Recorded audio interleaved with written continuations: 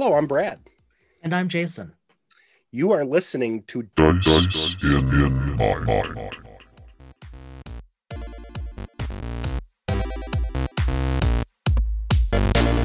I always love it when we have our we just catch up in general before we do recordings. So we are about 40 minutes into our scheduled time to record, and we just finally have started just because we have so much to talk about. That is correct. Which is funny because we talk throughout every week. Oh yeah. I mean, if it's not every day, it's every other day. And really it could be texting, it could be talking on here, it could be on the phone. I got to get a new phone number. Yeah, you do.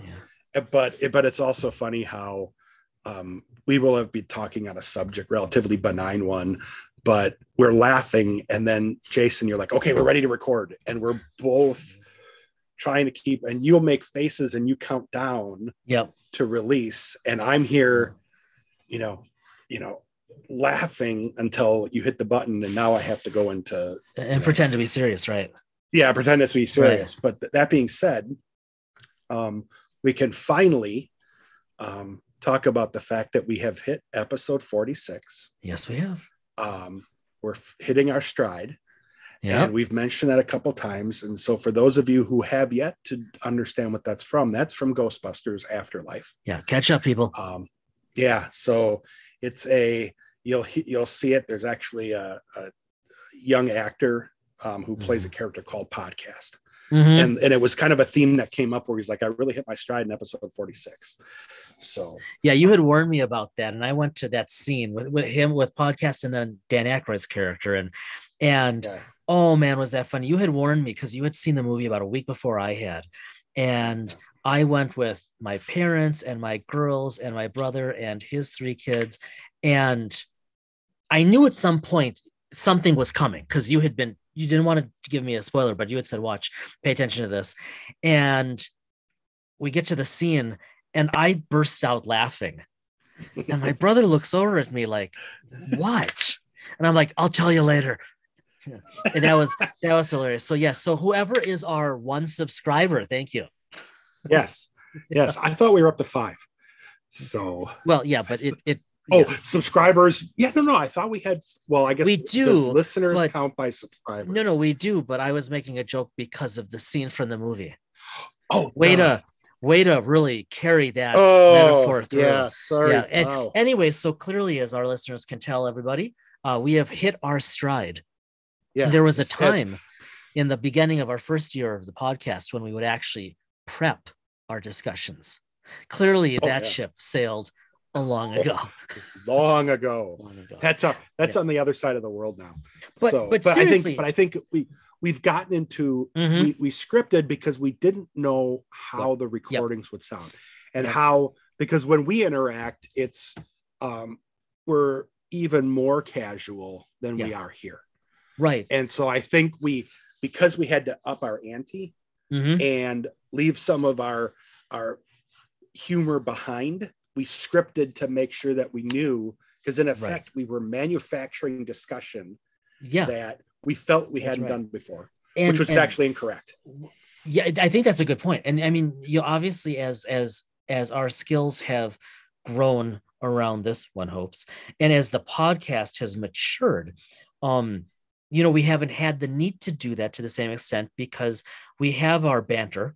Right. We have our repartee, as it were. But in all seriousness, you and I, one of the reasons we didn't record for the first literally exactly 40 minutes of our chat was because we were spending time talking about what specifically we wanted to talk about for the episode, right? Just really, really finalizing the plans that had been in process. And so here we are, episode 46.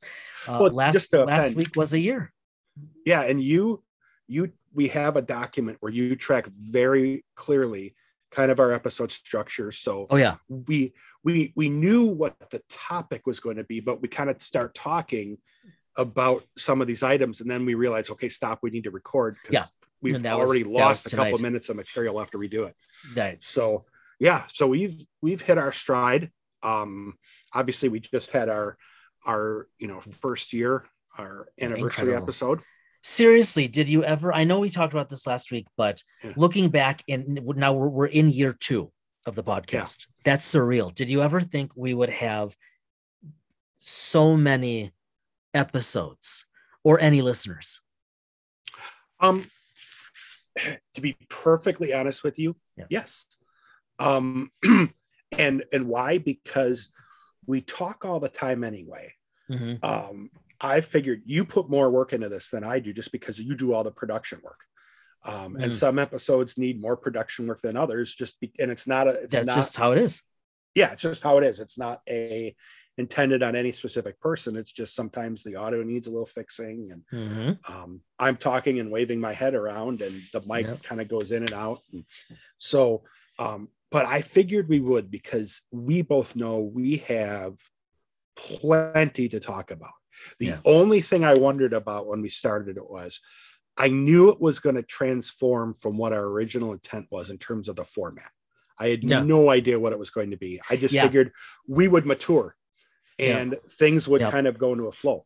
I had no expectation that we would be doing the interviews with such gracious and creative people. None whatsoever. And, that is fair, Brad, because in all fairness, in all honesty, yes, I thought eventually this podcast would catch on, would slowly get a following. You and I talked about this from day one, and thank you to everyone out there, because it has, and it continues. That said, we were doing this monthly, and we weren't sure that we could work that into our schedule. And so I thought, okay, if we can get a dozen out in the first year, that's optimistic, but that rocks. We got 44 out in the first year, 45, depending on how you want to, measure it. We're on 46. And actually, on that note, then, we want to kind of look back a bit, but not in a retrospective way. But before you just put that in perspective, that's out of 52 weeks. And that's so 45 to 46 episodes out of 52 weeks. So there was a couple weeks, obviously, where we were in that monthly format. And going to the format was as much about finding these people who are willing to sit and talk with us.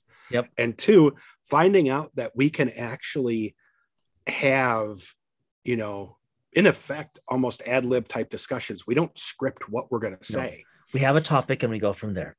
Yeah. And so being able to do this with only about 6 of the weeks where we weren't doing it weekly.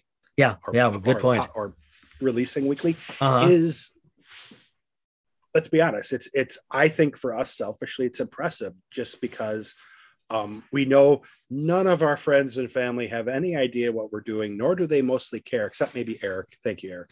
Yes. But that's a sympathy listen. And Scott. Scott. So does Brian. Yep. Brian does too. Friendship and obligation often go hand in hand. We appreciate it, guys. Yes, they do. Yeah. Yep. So, man, that's so true. I'm stuck there for a moment. And it's funny because you and I, and we've talked about this, you and I are, outside of the podcast, are busier now than we've ever been, which is in all honesty really saying something.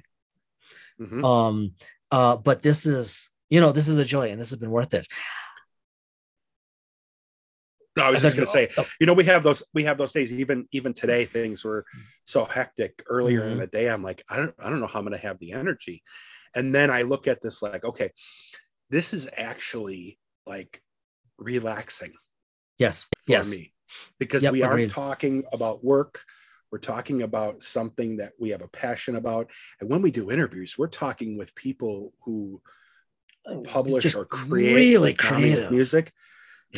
The people that have their material has affected us positively in one way or another. Yeah. That's a perfect segue, my friend. The material that has affected us positively. So let's look back. Let's do our time machine thing here. There's a reason we titled this episode Jen Wesley. Let's go back to the 80s. You and I, as we assume are many of our listeners, children of the 80s. We were born in the 70s. We came of age in the 80s. And so much happened in the 80s relevant to RPGs, especially tabletop RPGs, to actually so much of so many of the really beautiful positive things we have in terms of fiction, recreation, but also real forward thinking. A few examples, and then we can just choose which ones and we can riff off of them. So D&D, was invented, created by Gygax and Arneson in the 70s. But I think it's really fair to say it was in the 80s, early 80s, when it really took off, when it gained traction, really began to change the world. And then, literally within its first years, began to become emulated. And not just in the fantasy tabletop genre, but look at the spin-offs of sci-fi, right? I think it's fair to say we would have never had the West End Games Star Wars D6 based game of the late 80s, early 90s, had it not been for D&D and some other precursors, right? So there's one element. Look at the sci-fi and fiction films and novels that came out. Big time. Star Wars, yes, 77, right? Star Trek the Motion Picture, 79, and on and on. But you look at the 80s and the genres during the 80s, and list a major groundbreaking film in any of those loosely related genres, and there is a far better than 50% chance it came out right in the 80s. Let me just say one more thing here, because Blade Runner. Oh my God. Blade Runner, Flash Gordon, as dumb as it was, still I loved that movie. Right. Yes. The Star Wars films, the start of the Star Trek films, the Crazy Dune episode, the Crazy Dune release. Conan. Yep. Literally the Ghostbusters. Did we already say that? We already said that. Well, no. Yeah. Earlier. Back to the Future. So much of modern popular culture and hence broader society still comes out of the 80s. And there are two reasons for that. One, it's because so much of society is basically now, and I'm going to say this for the first time in my life, and then you and I will deal with the existential depth of it later. So much of modern society now increasingly rests on our generation. This is Gen X. We are the generation in charge right now, in the lead, for better and worse. Okay, but a couple more things here. NASA, right? As it's been said, the best brand of America. NASA. 81, when the Columbia first launched, and you had all those up missions. John Glenn flew again. Good. Bill Nelson, who is now a senator, U.S. senator, long-standing senator. Yep. You had Jake Garn, who was a congressman who was in space. Yep. Space became more mainstream. Then you had the Challenger accident. Right. And ISS didn't get into orbit yet, but it was supposed to. It was being planned, and this construction had started. So 80s, Apollo was a very recent memory. Yeah. Very recent, right? Apollo 17 and 73, right? Yep. Very recent memory. The shuttle was remarkable technology, right? And then you had things like offshoots, or not offshoots, but related asides, like the SR-71 Blackbird. Scott, shout out to you. Totally agree. It remains the most gorgeous aircraft ever built and designed and flown. But all don't of this forget, like the Soviet shuttle. The Soviets had the Buran that tried very good, which never launched, right? Yeah. But the Vostok and Soyuz capsules, right? And then closer to home, the sheer brilliance of Epcot in its heyday, when it was new. If you're a kid of the 80s and you went to Epcot in the 80s, I still am literally getting goosebumps, because going through Spaceship Earth, going through World of Motion and seeing the future there was formative in my development. You know what else? In the 80s, a book came out, and I apologize because I don't remember the name of the author offhand. I believe it was the only book she ever published. The Kids' Whole Future Catalog. I still at 47, I still pull that off the shelf every few years to flip through it, because it was that optimistic and it was that far-seeing. And that's the point. The 80s, I think, and I think we agree on this, Brad, the 80s were an age, our age, of looking to the future, an age of optimism, an age that through science, technology, through society, there were no limits. And the world we play in now today, at and away from the table, is the world the 80s created. No different than the MacBook Pro on my desk, I'm using to record this on my end, is a long-term offshoot of the 2E enhanced with 128K that we had in the 80s in our kitchen. Well, and remember, in January 28th, I think, 1984 is when the Mac released. Nice. So, yes. You know, but a couple items. One, it would be an interesting, I don't think we'd be able to get to everything that we want to talk about. It'll be a long episode again, but you now see we're in a world now that has been very negative for quite a while. Yep. And not just because of pandemics and terrible wars and things that are on the TV. Negative, now, polarized, backward looking, not forward looking. Yeah. And as much as we'd like to say we've become more enlightened when it comes to DEI, diversity, equity, inclusion, let's be honest. I think people are more polarized about that. That, there are more people that are, what is the term, sympathetic and understand and are willing to be open about it. But I think the people that remain, unfortunately, and I'm sorry to say it if you're one of them, but are become much more polarized and resistant to it. So, but you look, and I think the 80s, people look back on it, especially the younger generations. And I think they see it through rose-colored glasses. They see it in a positive way. And why?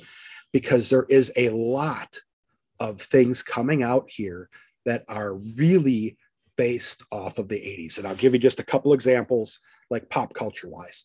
One, kids now are just beating each other up for Air Jordans. They don't have any idea who Michael Jordan is. Yeah, so strange. Just and I won't get into the whole shoe thing, but shoes are a big deal, just like they were when we were kids, Reebok and Jordans and such. They have gone retro. Again, they don't know who Michael Jordan is. I know you might not either, but he was a basketball player. Yeah, I'm all about the sports ball. You know that. Okay, I know. That's why I wanted to remind you anyway. Thanks. I've noticed kids with a lot of the shredded jeans. That were popular. My older daughter wears them all the time. I'm like, back in my day, we actually wore our jeans to shred them. Yeah, and here's where I'll date myself. So my daughter wears them, and I said, I used to see these on TV when I was a teenager, when I was about your age. And she goes, no, and I'm like, yeah. So I pulled out the video for Def Leppard's "Pour Some Sugar on Me," where Joe Elliott's jeans were completely shredded, and she was a bit shocked at that. You're seeing, I think, Stranger Things obviously is a pop culture show based in the 80s. I think if you even listen to music, I don't think music is as creative as it was in the 80s, but there are creative artists. I will. Okay. So two notes on that. No pun intended. First, Bob deserved better. Second, I disagree. Well, let me rephrase that. I'm talking pop. I disagree. Okay. I think in our 40s, firmly ensconced in the middle age of our development of our lives, that's the same thing that our parents would have said. And I think, hold on. Okay. I think there's a reality. Literally every generation insists that their music was the best. I don't think we can say it was the best. I think we can say it was our music and it's our favorite and it resonated with us. I think you're interpreting me, or I'm not linking it correctly. I'm not saying our music was more creative than their music. What I'm saying is pop culture wise, from a perspective, if ignoring the fact that I prefer certain types of music that the kids don't these days. Right. My daughter does a good job of educating me on music. When we get in my car is CarPlay, she'll plug her phone in and play newer stuff. There's great, if you look at, you mean like from the 90s? Well, actually even later than that, from like the 2020s, which is 40 years later. Let's be honest here. Yep. So she pulls out artists like The Weeknd, who I think is extraordinarily creative. You bring out someone like Dua Lipa, that they both do a lot of, in effect, sampling of stuff in the 80s. You listen and you can hear the disco. Yeah, you can hear there's an echo. There's a lot of echoes, and even I've been seeing, like if you remember, like the neon tights and the Ligon arm just warmers the whole big hair thing. That not our best moment in the 80s, but it was a thing. No. But I think that's probably a great cause of the ozone issues was the very good, right? Aquanet usage. Right. Yeah, you knew when Bon Jovi and Metallica cut their hair that times had changed. Yeah. Yeah. You could look at a video from those groups, or like a Def Leppard or someone, or White Lion or Firehouse. Yeah. Look at their videos from 91 and then look at their videos from 95, and you can tell. But be careful, because if you listen to music from the 80s, rhythm is going to get you. So just be careful. Oh, yes. Which reminds me, after this, I got to hop down to Electric Avenue. So. Oh, good. But I'm not going to be your fetus, and I'm not going to be your fire. Okay, I don't remember that. I don't know what that one is, but I don't know what that one is. I might have taken a little liberty with that one. Okay, I don't remember a song talking about fetuses, but that's just they may have said Venus, but my headcanon is different. Oh, Bananarama, Bananarama. Speaking of headcanon, let's. I want to go back to D&D, if you don't mind, for a minute. Oh yeah, good. Okay, let's go there, because I got my basic red box set, the beginner set in 86. See, late 85, 86, if I recall correctly. That was my first exposure to original OSR Dungeons and Dragons. Right. I remember there was a solo adventure you could play in it. So I played that over and over, changing items and doing things. I was dying to go to the Toys R Us. If you folks remember those, they just went under a couple of years ago, trying to find the master set, the blue box, so I could play up to, from 5th level up to, I think it was 8th level. It just, to me, and remember too, this was also the decade where they thought D&D was corrupting youth. Mm-hmm, mm-hmm. So, and the origin of a lot of the players, not all of them, because there are younger players but some of the older players that are celebrities, like a Vin Diesel or someone, also played it during that generation as well. Oh, yeah. Absolutely. I mean, you look at who's writing now. I mean, look at our interviews, right? But you look at who's writing behind so many of the franchises, both in and beyond RPGs, and so many are of the 80s. And then, of course, I mean, there are more, and there are younger, as there should be, right? There are definitely next generation of writers are coming out, but you look at who's helming this stuff, it's our generation. Yeah, I mean, let's be honest. If you had told me at 12 that we'd be playing video games at 48, or we'd be playing role-playing tabletop games in our 40s and 50s, that would have been kind of creepy to me, because I would have thought, sounds on brand, but yeah. Oh, whatever floats your boat, but but not that I played a video game in a long time. No, but let's yes. be honest. The consoles now are of a cost that if the kids want one, they're usually going to someone our age to buy it. And then we tend to play it. The games have become more mature. This isn't the age of Dragon's Lair or Q*bert. I could never get that to work though. Dragon's Lair, though I love Q*bert. Yeah, but you know what I mean? The games are much more realistic and mature. They are written for people that are in their 20s and above, including us, because we are still at the higher end of the income scale. My nephews have definitely helped me to appreciate Assassin's Creed. Yeah. Because it's so immersive. We're the first generation that still plays games into their 40s. And I'm not talking pinochle or cribbage or because we're the first generation who ever could.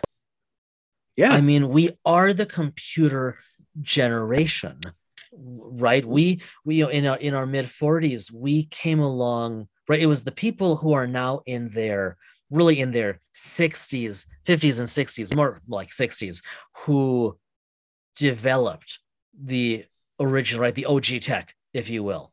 But when we're talking personal computers, consoles, things like that.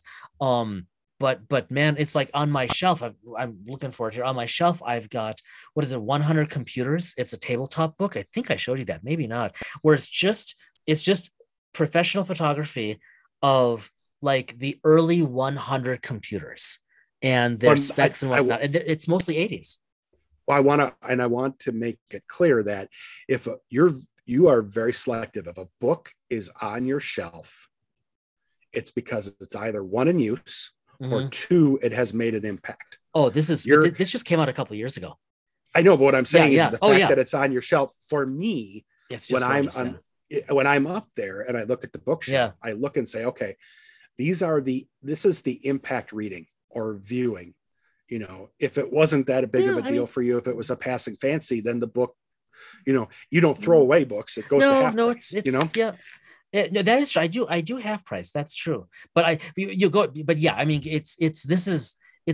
is. It's a beautiful tome of history because so much of this is the 80s, right? And you look back and you look at how people were looking forward, right? Like think about Star Wars and and this has been a challenge, I think, for their designers. And yet, even in the 2020s, somehow this still works visually. Part of it's just the associations we have with it, but it still works. Think of Star Wars and all the dials and knobs that were going to, that allowed people to jump through hyperspace. And yet there was forward thinking. People bought it, right? You look at the bridge, the cockpit of the Millennium Falcon, and it's like, okay, is there even a computer here? But yet it resonates. It makes sense, right? In Star Trek, whatever the hell Uhura was doing with that thing in her ear, it still looked very futuristic. And my God, that was in the 60s. But then by the movies, the bridges were really looking forward. Well, let's be honest. What she was using in the 60s became our Bluetooth in the early part of the 2000s. Literally, yes. There were actually Bluetooth headsets that were designed like the one Uhura used in the original series. Yes. Because they wanted that and that comes to the fact that in the middle 80s, 87 to be exact, we saw this transition from the Star Trek movies to what amounted to a new TV series. Yes. That it literally said the next generation, which was our generation. Was for the it was funny. It's if you look at it, it's the next generation of Star Trek heroes, but the next generation of viewership. Yes. And look at the offshoots. All of our smart home assistants from Amazon, Google, Apple, everyone, right? Bezos said, look, we're trying to have the TNG computer, right? Well, right. The goal is that Majel Barrett takes you through your day by voice, where you can even you can switch your dots instead of responding. And I don't want to say it because then the one in my office will wake up and ask me what I need. But instead of saying Alexa, then you set it to say computer. And when we got our first dot, right? Because we now have 7. When we got our first dot, you have more than I do, by the way. which is amazing. Yeah. We got it, and I said to my wife, we can't change the call word to computer, because in this house, she'd be waking up all of the time. I mean, how many times we use that? But I want to go back to Star Trek TNG for a sec, because you brought us there. Yeah. Because another formative element for many of us, and I realize this might be more formative for many of us who are men in our 40s than for those who are women or non-binary in their 40s. And that's unfortunate, but it was still, TNG, like everything, was still a product of its time, for better and worse. But, and I was just thinking about this several days ago, maybe a week ago, because of all the wonderful Trek out there, and because, I'm totally addicted to Picard season 2. I was thinking, who were the models? Well, as a kid, I looked up to, and I mean this, and I wanted to emulate Picard and Data.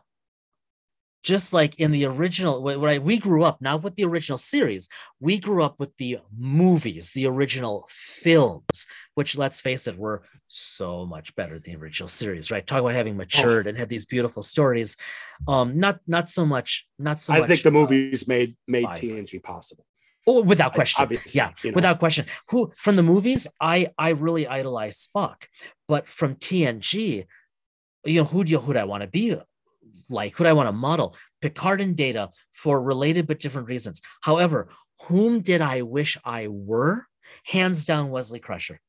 Hands down. You and I talk about this, right? We talk about this with some of the guys, and I'm dead serious. Wesley got a bad rap. It really delights me to no end to see Will Wheaton, who's like within a year or two of us, right, running the Ready Room. It's just so wonderful to see him in the fold and to see some Wesley presence back in Star Trek, because in 87, when the show came out, we were both 12, right? Yep, we were both 12. September of I was 13 because I'm a January birthday. So no. You were. It came out September of 87. Yeah, and in January of 87, I turned 13. I'm sorry, and so, or did it come out earlier? Was it August? Okay, so you were 13. I was either 12 or 13. But we were 12 or 13. Yeah.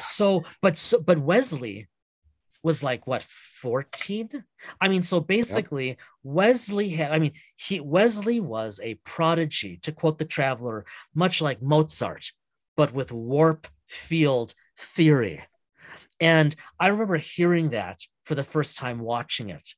And I remember just like, oh, I want that life. And you know what? I'll be quite honest with you at that point. My mother is the one, she deserves the credit for introducing me and curating my love of sci-fi.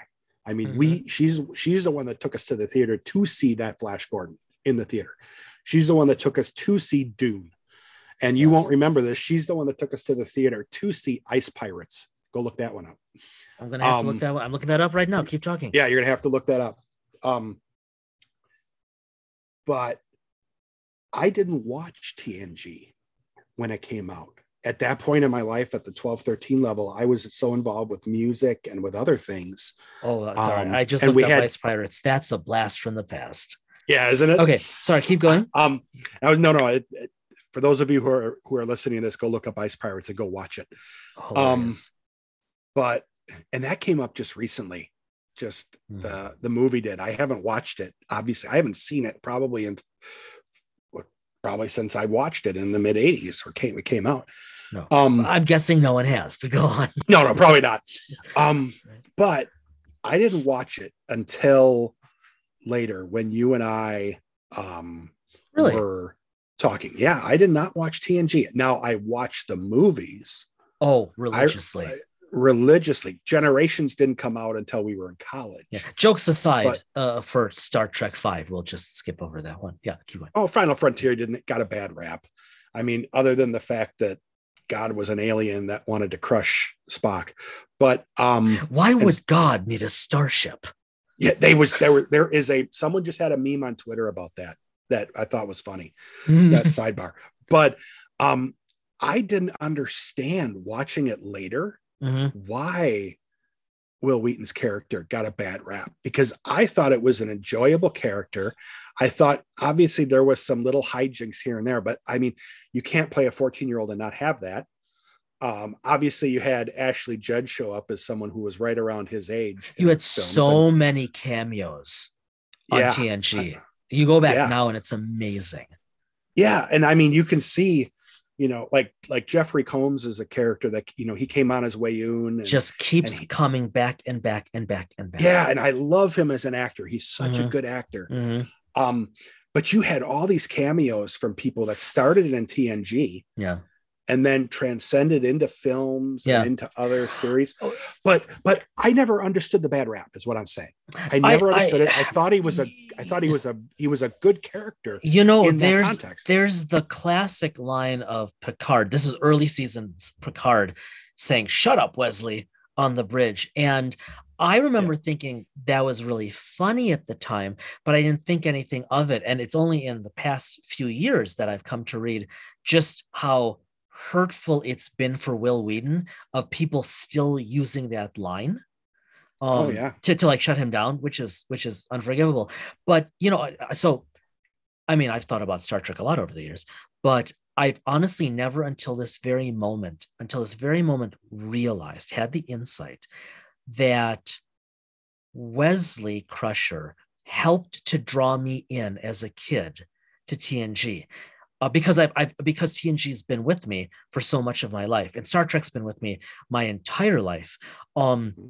And so like I remember going downstairs to what we just happened to. It was during our family's. We're not going to have a TV upstairs. We're just going to have a good one downstairs. I remember going downstairs to watch it on the 27-inch, or maybe it was 29-inch RCA tube, which was a monster at the time. The nicest TV by far we'd ever had. It was gorgeous. Well, and it was a nice TV for most people. It was definitely on sale. I mean, my parents, but it was a large TV I had at that age was 19. Yeah, it was a major upgrade.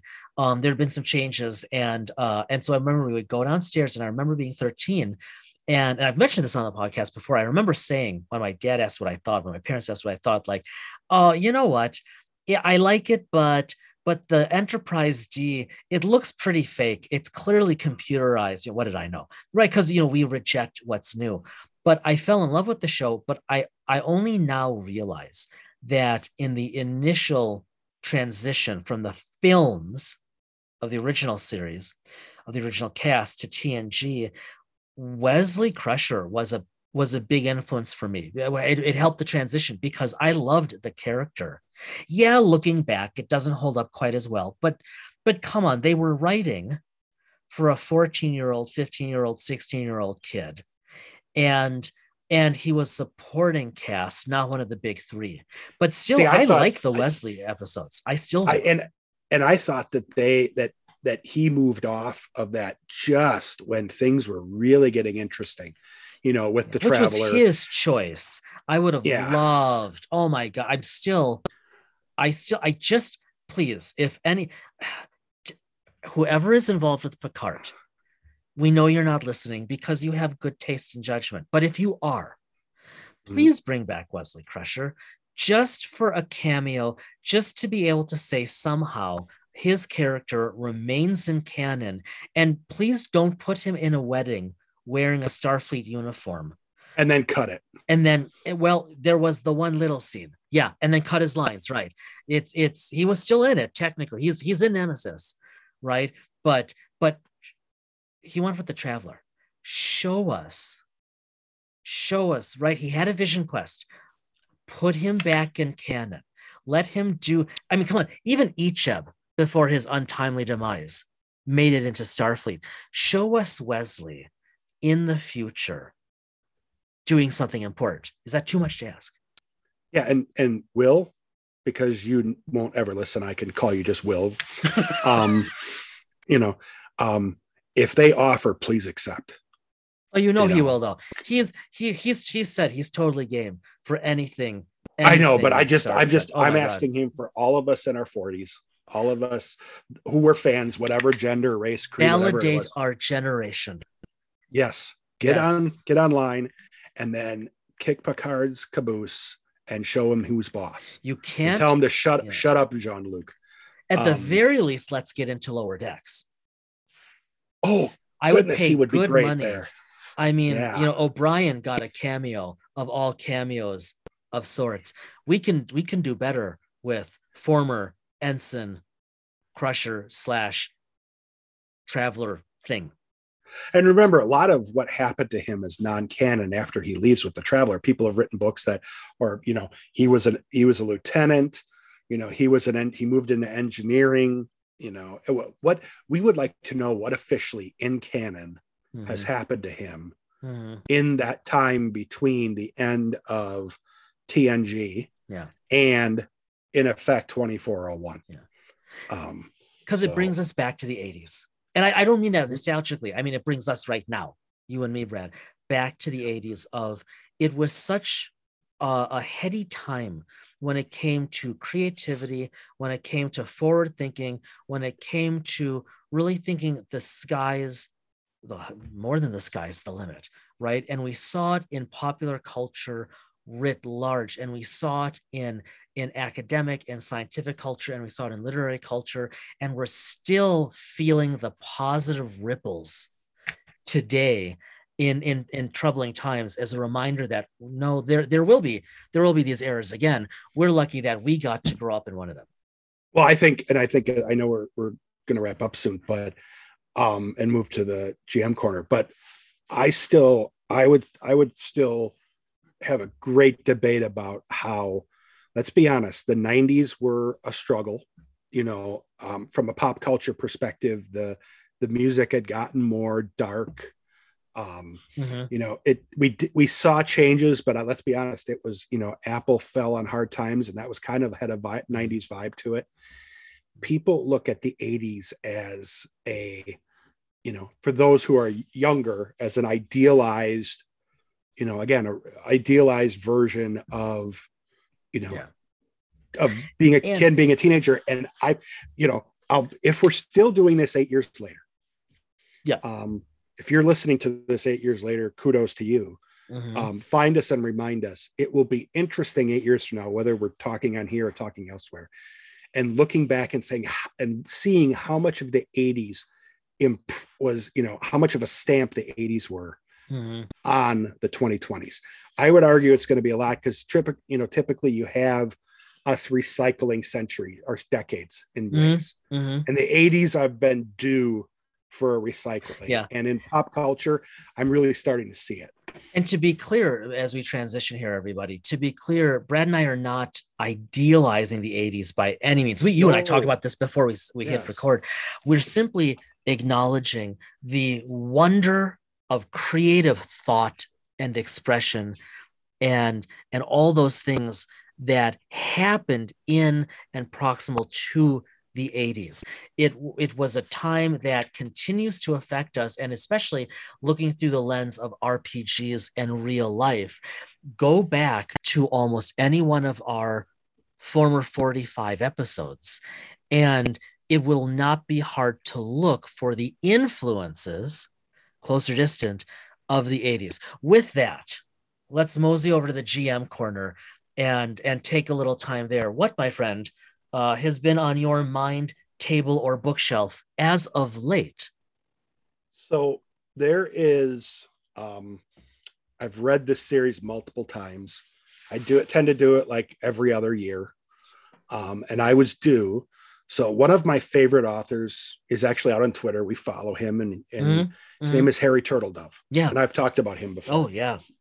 And good story behind how I just by chance connected with him online for another day. It is. It's but he wrote story. It is. So Timeline 191 is kind of the unofficial name of a series of 12 books. Jeez. That go from the 1880s through to the end of World War II to 1945. And the premise behind it is that due to, in effect, almost a slip of a pen, figuratively, the Confederacy, one little change he made, and the Confederacy won the war. Right. And now you have two countries in this area that we call the United States, and that were adversarial from the 1860s all the way to the 1940s. Oh, interesting. And it tells the stories through the 1900s and what Abraham Lincoln did through the World War years 1 and 2, and then at the end. And one of the premises in the books is because Lincoln, air quote, lost the war, the Republicans became a maligned party. No commentary about present. And Lincoln ended up exiting the party and taking a lot of folks with him to what became the Socialist Party. And so the two parties in the United States were the Socialist Party and the Democratic Party. And the Democratic Party was the Conservative Party. The Socialist Party had won. United States was more of in effect, a air quote left-winged country. But the way the countries lined up with each other for the wars and everything like that is very different than what we've experienced. Yeah. It's a fascinating, really creative 4 trilogies. And so I have started to read through it again. Nice. And I also got, because I think I downloaded it, I had already owned it, but I downloaded it back to my Kindle. Yeah. I got a credit from Amazon towards a certain few Harry Turtledove books. Nice. So I picked up a new one on the Kindle as well that I will get to after I'm done reading this Timeline 191. And there's a couple different, I think it's called Settling Accounts. There's a number of different versions of what people call it. Harry didn't write it and put a series name by it. So I don't really think of it as a series name. I think of it as what I just explained. All right. So that's what I've been reading. And haven't really done I've told you, I haven't done a ton of gaming, but you pinged me, I think, or was it today or yesterday where you said I'm kind of itching to play. Last night, I'm itching again. It's been a while because we've been so deep in some other games and some other projects. I'm itching to play Star Wars again. I think since you brought it up, I think you had suggested we try to revive our Facebook thread. Yes. I'm gonna ping you tonight on that thread with an update, and we're just gonna see what happens. And I will take a set of narrative dice upstairs and keep them at my table now again. Yeah. I like the physical dice, but also the app. I know the dice roller online is the app is really cool. Yeah, but I like having the dice too. Yeah. So that's actually not so much what's been on my mind as of late. So as we record this and as this drops, there are a bunch of books that really have piqued my attention. I most recently ordered the High Magic source book, a third party source book that Wizards was promoting, and we've tweeted about it for the podcast, but man, is that it's just so interesting. I'm not going to say a whole lot now, but it's so interesting. It's so well written, and it like totally makes into a science, High Magic. And for me, in my headcanon, it fits beautifully, kind of nestled between Candlekeep and Strixhaven. On that note, there are some D&D and not D&D books that are piquing my curiosity. That one has big time, because enough that I bought it, but also rather recently announced, announced about a month ago, but it's not coming out till June. Journeys Through the Radiant Citadel. It is an adventure compilation from Wizards. I was behind. Yes. Okay. So because we haven't actually talked about, because it's been it's been busy the past few days, especially. You and I have not talked about this, but it's an adventure compilation, and that in and of itself doesn't intrigue me. But what does intrigue me is it is written entirely by BIPOC authors. I want to say 16 stories. And it's just explain what BIPOC is, because some people Black, Indigenous, people of color. It's one of the unfortunate catch-alls, none of which I really like, but essentially it's to use its own language.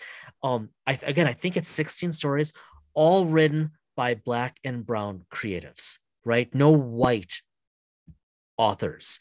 And this is in almost 50 years of D&D history. And this will be canon. And it's just super cool. And also this whole notion of the Radiant Circle. As we record, not much is known about this. How did I put it to you? I think I texted you something about this, but we haven't talked yet. It has a my girls would be so disappointed in me right now. What's the Thor movie that takes place on the futuristic planet with Jeff Goldblum? Is that 2 or 3? Oh, that's Ragnarok. The Ragnarok thing. That's the. Yeah. I like that one. That's fun. I kind of get a Ragnarok vibe from what we know about this book. I know that's a loose association, but it's there. The other thing that intrigues me is Evil Hat has been announcing just some really interesting things. There's an improv for players guide. Again, I haven't been able to hold this yet, but I'm just curious. I'm just curious. I know that I will say this as we start to wrap up. We have no inside info when we interview folks. No, I've mentioned before, we don't ask. And by doing that and actually allowing a platform, I think it makes people comfortable enough to talk. Yeah, right. So that being said, I'm saying this just with conjecture without any inside info. Yeah. I had to read Jason always gives me feedback on via text as they pull the fourth wall back again. Yeah. And I'll be honest with you, I'm not going to say what it said because it's benign. Oh no. When I'm displeased with the audio quality, I give a heads up. Yeah. And so I'm using my, you're playing with your watch, my Garmin Fenix, because my phone's sitting over there. I get notification. But when I read it, I'll break the thing. It said you've heard a lot of clicking, or you've been clicking a lot. Oh, funny. And I don't know if it's something does it vibrate when you get a message? Yeah, I get. Yeah, I turned the sound off, so I think it's vibrating the table and it picks up on the mic. Well, I haven't. The only message I've gotten is from you. Oh, I don't know. When I read it, funny. I'm not going to get too far into it, but I didn't read clicking correctly. So on that note, we're going to end this episode quickly. No. Before we go, I don't have inside info, but I am really, really looking forward to what Modiphius has in store for us the remainder of 2022. I mean, the stuff that's just been coming out in the past month. Yeah, I mean, all these new character guides. Yeah, mission. I am waiting. Yep. Yeah, I am waiting to see what they're going to publish in. If they ever actually ship my player's handbook. Is it not shipped yet? It still hasn't shipped yet. I know Jim Johnson, who's the project manager, hadn't gotten his copy yet either. Which doesn't help me at all playing this game. If they ever ship it, then the day that Picard book drops, which we just assume it will, is the day I order that Picard book. Let me tell you. Yeah. So, I am excited. I want to see some more Romulan stuff. I want to see some Discovery stuff. I want to see some Picard stuff. And Edge Studio. I mean, we get that it's a lot to get started up, but come on, Edge Studio, come on, Asmodee. With the new shows, there's so much new canon that we would love to see in some source books or whatever. I mean, please take are money. I would honestly be willing to pay for a new Tatooine source book between what we've seen now on Mandalorian and the Book of Boba Fett. I mean, and then with the upcoming Obi-Wan, I mean, oh man. That's what, I wish they would. I would love to see a canon source book that gives us backstory on Yoda and Grogu's race. They're what they are, where they come from. I hypothesize they are never going to reveal it. I think that's. I don't think they will. I don't think they'll ever. I don't think they're ever going to talk about the Wills, or maybe they aren't the Wills. That's not canon. We don't know, right? Mm-hmm. Yeah. Okay. Well, there's a long list. We've been looking back at the creative wonder of the 80s, and we're grateful to be with all of you to be able to look forward at just the equal creativity in the role-playing game world that continues to come out and impress and edify us. There is so much coming out these days, and it is so diverse in perspective. It is so diverse in thought and creativity. And, the designs and the printings are better than they've ever been. We've said it before. We'll say it again. What a wonderful time to be able to engage in RPGs and use them to reflect on real life. As always, be well, stay well. This second year of the podcast, look forward to us being in touch. See you next week.